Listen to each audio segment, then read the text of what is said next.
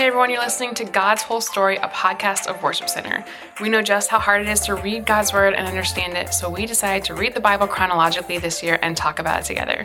Thanks so much for joining us. Hey guys, welcome to God's Whole Story. My name is Ryan. I am here with Chelsea, and today we are looking at Numbers 30. And it's probably really great for you all to know that after we read through it, we were like, oh my gosh, this feels real gross. Probably we need to study this a little bit further, so we paused and dug into our extra credit commentaries to understand what's going on. Because some of the way these things are described feels very bizarre. Yeah. And probably not great. Yes. And it's good to remember that a couple days ago, the Lord asked Moses and everyone to go and wipe out the Midianites because they led Israel into idolatry. Is Numbers 25. Yeah. So in Numbers 25, and the actual episode that we did involved talking about a skewering situation. Oh, yeah. Yes, where they're like, there's like all this idolatry. There's this gathered assembly to like deal with this issue, and this dude just like takes this woman into his tent right in front of everybody. It's just like brazen adultery. Yeah. And the priests go and like slay that dude and his girlfriend with a spear the whole way through. I don't know why. Well, because it's pretty violent, actually. All I can do is laugh. Yeah, I mean, Or be really grossed when out. you're uncomfortable, just laugh. Yep. So there's a lot of laughing in this passage because it's very uncomfortable. So this is the continuation of that story. I think it's broken up by like 2 days of the podcast. So you may not, if you have not heard that part of the story, it's actually very important to understand. So you're going to want to go back like 2 days and look at Numbers 25. Yeah, and I just want to, so the Midianites worship Baal, right? That is their god. Yes. And Baal is like a pretty terrible god. Yeah. The worship of Baal involves child sacrifice. It involves like ritualistic sex, I think. It's like all sorts of things that are just like detestable to God and the Israelites. And all of it is detestable to God. Like anytime people are worshiping something that is not himself, it's detestable. And there is very harsh judgment. So this is pretty harsh judgment against these people. God says, hey, go wipe them out. The high priest goes and gets involved in the son of the high priest, I think, gets involved in... Eleazar. Yeah, gets involved in the actual war itself.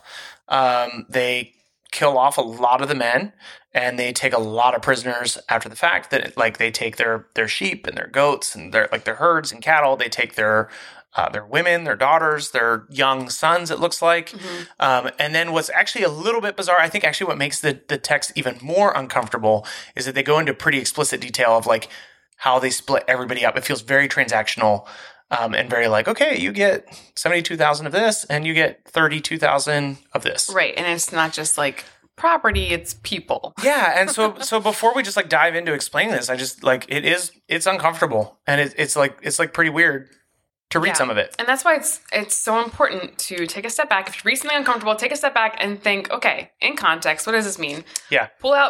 Google it. Pull out a commentary, Google it. Try and figure out what does this mean to the Israelites in this context. I think it's so important. Rather than just glossing over it and saying, well, that was weird, and then keep going. You want to know what's going on. Try and actually understand it. So I would say the thing that struck us as the most weird is where it explains that like these young virgin girls are assigned to the priests. Yeah. That feels very gross. Yes. Especially, I mean, always, but especially in our culture, I think, because it's very uncomfortable. Yeah. Definitely. So one of the commentaries that I started to read was like, it strikes us as modern readers as really strange and really uncomfortable. Have I said that enough yet? Probably. I mean, if you could just say uncomfortable like 3 more times, then you'll reach your How am I feeling? Uncomfortable. The original readers, the original people who took place in this would not have seen this as super uncomfortable. I was trying to think of a different word, but I couldn't. You can't. There's no other word. This was how the world worked. Now, what's interesting to draw out about these young virgin girls that are handed over to the priest is that they actually become working in the tabernacle system, basically. Yes. So they may have been servants. They may have been like involved in the actual tabernacle process. Yes. So an interesting thing about that is that you have these young women who are part of this, basically horrible culture where there's like all this Baal worship going on. Yep, which they probably would not have been treated very well. No, they would not. And now they're drawn in through this terrible war, Yeah. they're drawn in closer to Yahweh, who actually is much more compassionate to women. Yeah. So again, like, it's worth digging into because that's some things you might miss. They actually probably had much better lives. Yeah. It's hard to say because his conquest is very bloody and very And there's horrible. there's no verse that says, and then they had very... And then they felt wonderful. Yeah. But yeah, I think also remembering, so they were drawn in maybe as servants or slaves or serving the Levites in the tabernacle. Yeah. Okay, so what does God say about servants and slaves? They have pretty good lives comparatively to the rest of the nations. Again, they're not like the way we culturally understand Right. servants and slaves. Right. So yeah, it is interesting again to like take, if something feels uncomfortable, dig into Read that. a lot about it. Don't grab a commentary, get a study Bible. Yeah, I have strong feelings about not like burying questions. I think burying questions is not a great way to handle your faith. Yeah. It's always good to bring it into the light and talk to people that you trust, talk to your pastor, talk to whoever that can give some more insight. I do also just want to like draw out that there is weight. Like, this is a judgment passage. Mm-hmm. So I don't want to just attempt to make everything feel better. Correct. There is a lot of death and there is a lot of, vengeance and punishment on behalf of God at the hands of the Israelites because God takes this stuff seriously. And we don't actually give judgment a lot of light of day. So God looks at this situation. He's not pleased with it. And there is judgment. Now, another interesting thing that gets lost is that later on down the road, God's going to give some laws, and the culture is going to learn how to deal with people who live in these cultures. So it's obvious these cultures did not get wiped off the face of the earth because further down the line they're present. Mm-hmm. So there is something here. We're going to have on in a couple days. Lindsay Lotzball is going to talk a little bit about God and genocide. Mm-hmm. And I think her take is unique. It's definitely worth a listen. Yeah. But it's that not necessarily all these people are murdered or killed in war like we think. Yeah. Yeah. It's really interesting. Yeah. All right, guys. Thanks so much for joining us today. We'll be back tomorrow. Have a good day. See ya.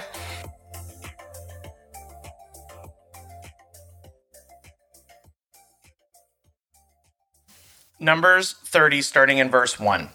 Then Moses summoned the leaders of the tribes of Israel and told them, "This is what the Lord has commanded. A man who makes a vow to the Lord or makes a pledge under oath must never break it. He must do exactly what he said he would do. If a young woman makes a vow to the Lord or a pledge under oath while she is still living at her father's home, and her father hears the vow or pledge and does not object to it, then all her vows and pledges will stand. But if her father refuses to let her fulfill the vow or pledge on the day he hears it, then all her vows and pledges will become invalid. The Lord will forgive her because her father would not let her fulfill them. Now suppose a young woman makes a vow or binds herself with an impulsive pledge and later marries. If her husband learns of her vow and pledge and does not object on the day he hears of it, her vows and pledges will stand. But if her husband refuses to accept her vow or impulsive pledge on the day he hears of it, he nullifies her commitments and the Lord will forgive her.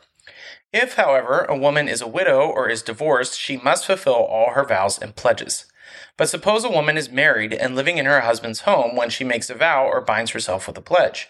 If her husband hears of it and does not object to it, her vow or pledge will stand.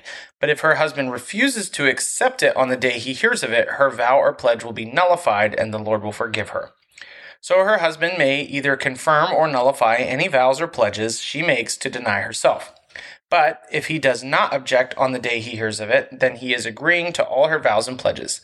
If he waits more than a day and then tries to nullify a vow or pledge, he will be punished for her guilt. These are the regulations the Lord gave Moses concerning relationships between a man and his wife and between a father and young daughter who still is at his home. Then the Lord said to Moses, "On behalf of the people of Israel, take revenge on the Midianites for leading them into idolatry. After that, you will die and join your ancestors."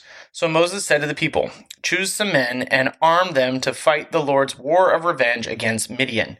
From each tribe of Israel, send 1,000 men into battle." So they chose 1,000 men from each tribe of Israel, a total of 12,000 men armed for battle.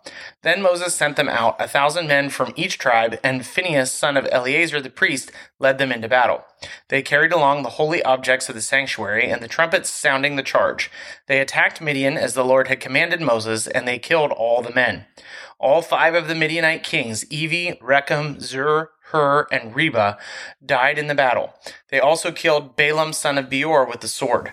Then the Israelite army captured the Midianite women and children and seized their cattle and flocks and all their wealth as plunder. They burned the towns and villages where the Midianites had lived. After they had gathered to plunder and captives, both people and animals, they brought them all to Moses and Eleazar the priest, and to the whole community of Israel, which was camped on the plains of Moab beside the Jordan River, across from Jericho. Moses, Eleazar the priest, and all the leaders of the community went to meet them outside the camp, but Moses was furious with all the generals and captains who had returned from the battle. "Why have you let all the women live?" he demanded. "These are the very ones who followed Balaam's advice and caused the people of Israel to rebel against the Lord at Mount Peor.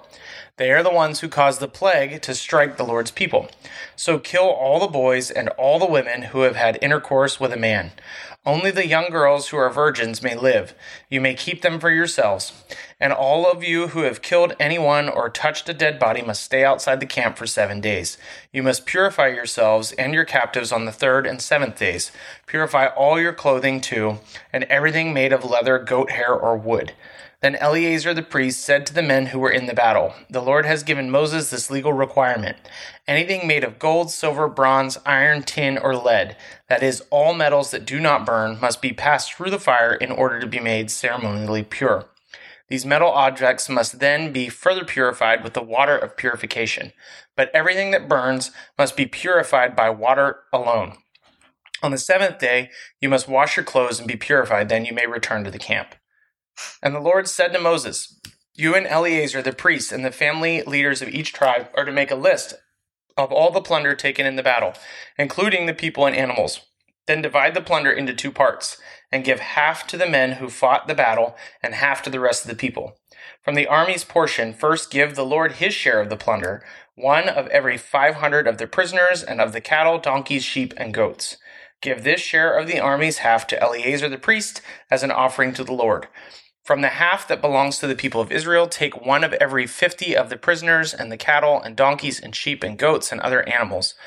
Give this share to the Levites who are in charge of maintaining the Lord's tabernacle." So Moses and Eleazar the priest did as the Lord commanded Moses. The plunder remaining from everything the fighting men had taken totaled 675,000 sheep and goats, 72,000 cattle, 61,000 donkeys, and 32,000 virgin girls. Half of the plunder was given to the fighting men. It totaled 337,500 sheep and goats, of which 675 were the Lord's share, 36,000 cattle, of which 72 were the Lord's share, 30,500 donkeys, of which 61 were the Lord's share, and 16,000 virgin girls, of whom 32 were the Lord's share. Moses gave all the Lord's share to Eleazar the priest, just as the Lord had directed him. Half of the plunder belonged to the people of Israel, and Moses separated it from half beginning to the fighting men. It totaled 337,500 sheep and goats, 36,000 cattle, 30,500 donkeys, and 16,000 virgin girls, from the half share given to the people. Moses took 1 of every 50 prisoners and animals and gave them to the Levites who maintained the Lord's tabernacle. All this was done as the Lord had commanded Moses. Then all the generals and captains came to Moses and said, We, your servants, have accounted for all the men who went out to the battle under our command. Not one of us is missing. So we are presenting the items of gold as captured as an offering to the Lord from our share of the plunder, armbands, bracelets, rings, earrings, and necklaces. This will purify our lives before the Lord and make us right with him. So Moses and Eleazar the priest received the gold from all the military commanders, all kinds of jewelry and crafted objects. In all, the gold that the generals and captains presented as a gift to the Lord weighed about 420 pounds. All the fighting men had taken some of the plunder for themselves. So Moses and Eleazar the priest accepted the gifts from the generals and captains and brought the gold to the tabernacle as a reminder to the Lord that the people of Israel belonged to him. Hey guys, this is Ryan, and I hope you are getting a lot out of God's whole story. It means a lot to us even as we are reading through God's Word every single day in the order that it happened. If you want to go ahead and follow us, you can find us on Instagram and Facebook at God's Whole Story Podcast. We would love it if you would share this thing with your friends or people that you know, or just share what's sticking out to you. You can either send us a DM, or you could actually email us at podcast@worshipcenter.org. You can email us if you have any questions, if something stuck out to you, if you'd like us to pray for you, and if you you want a Bible, if you don't have one right now, or if you want a copy of the one that we're using to go through God's whole story, we'd be happy to send that to you. So go ahead and reach out to us in any way that you'd like. We'd love to hear from you. Have a great day.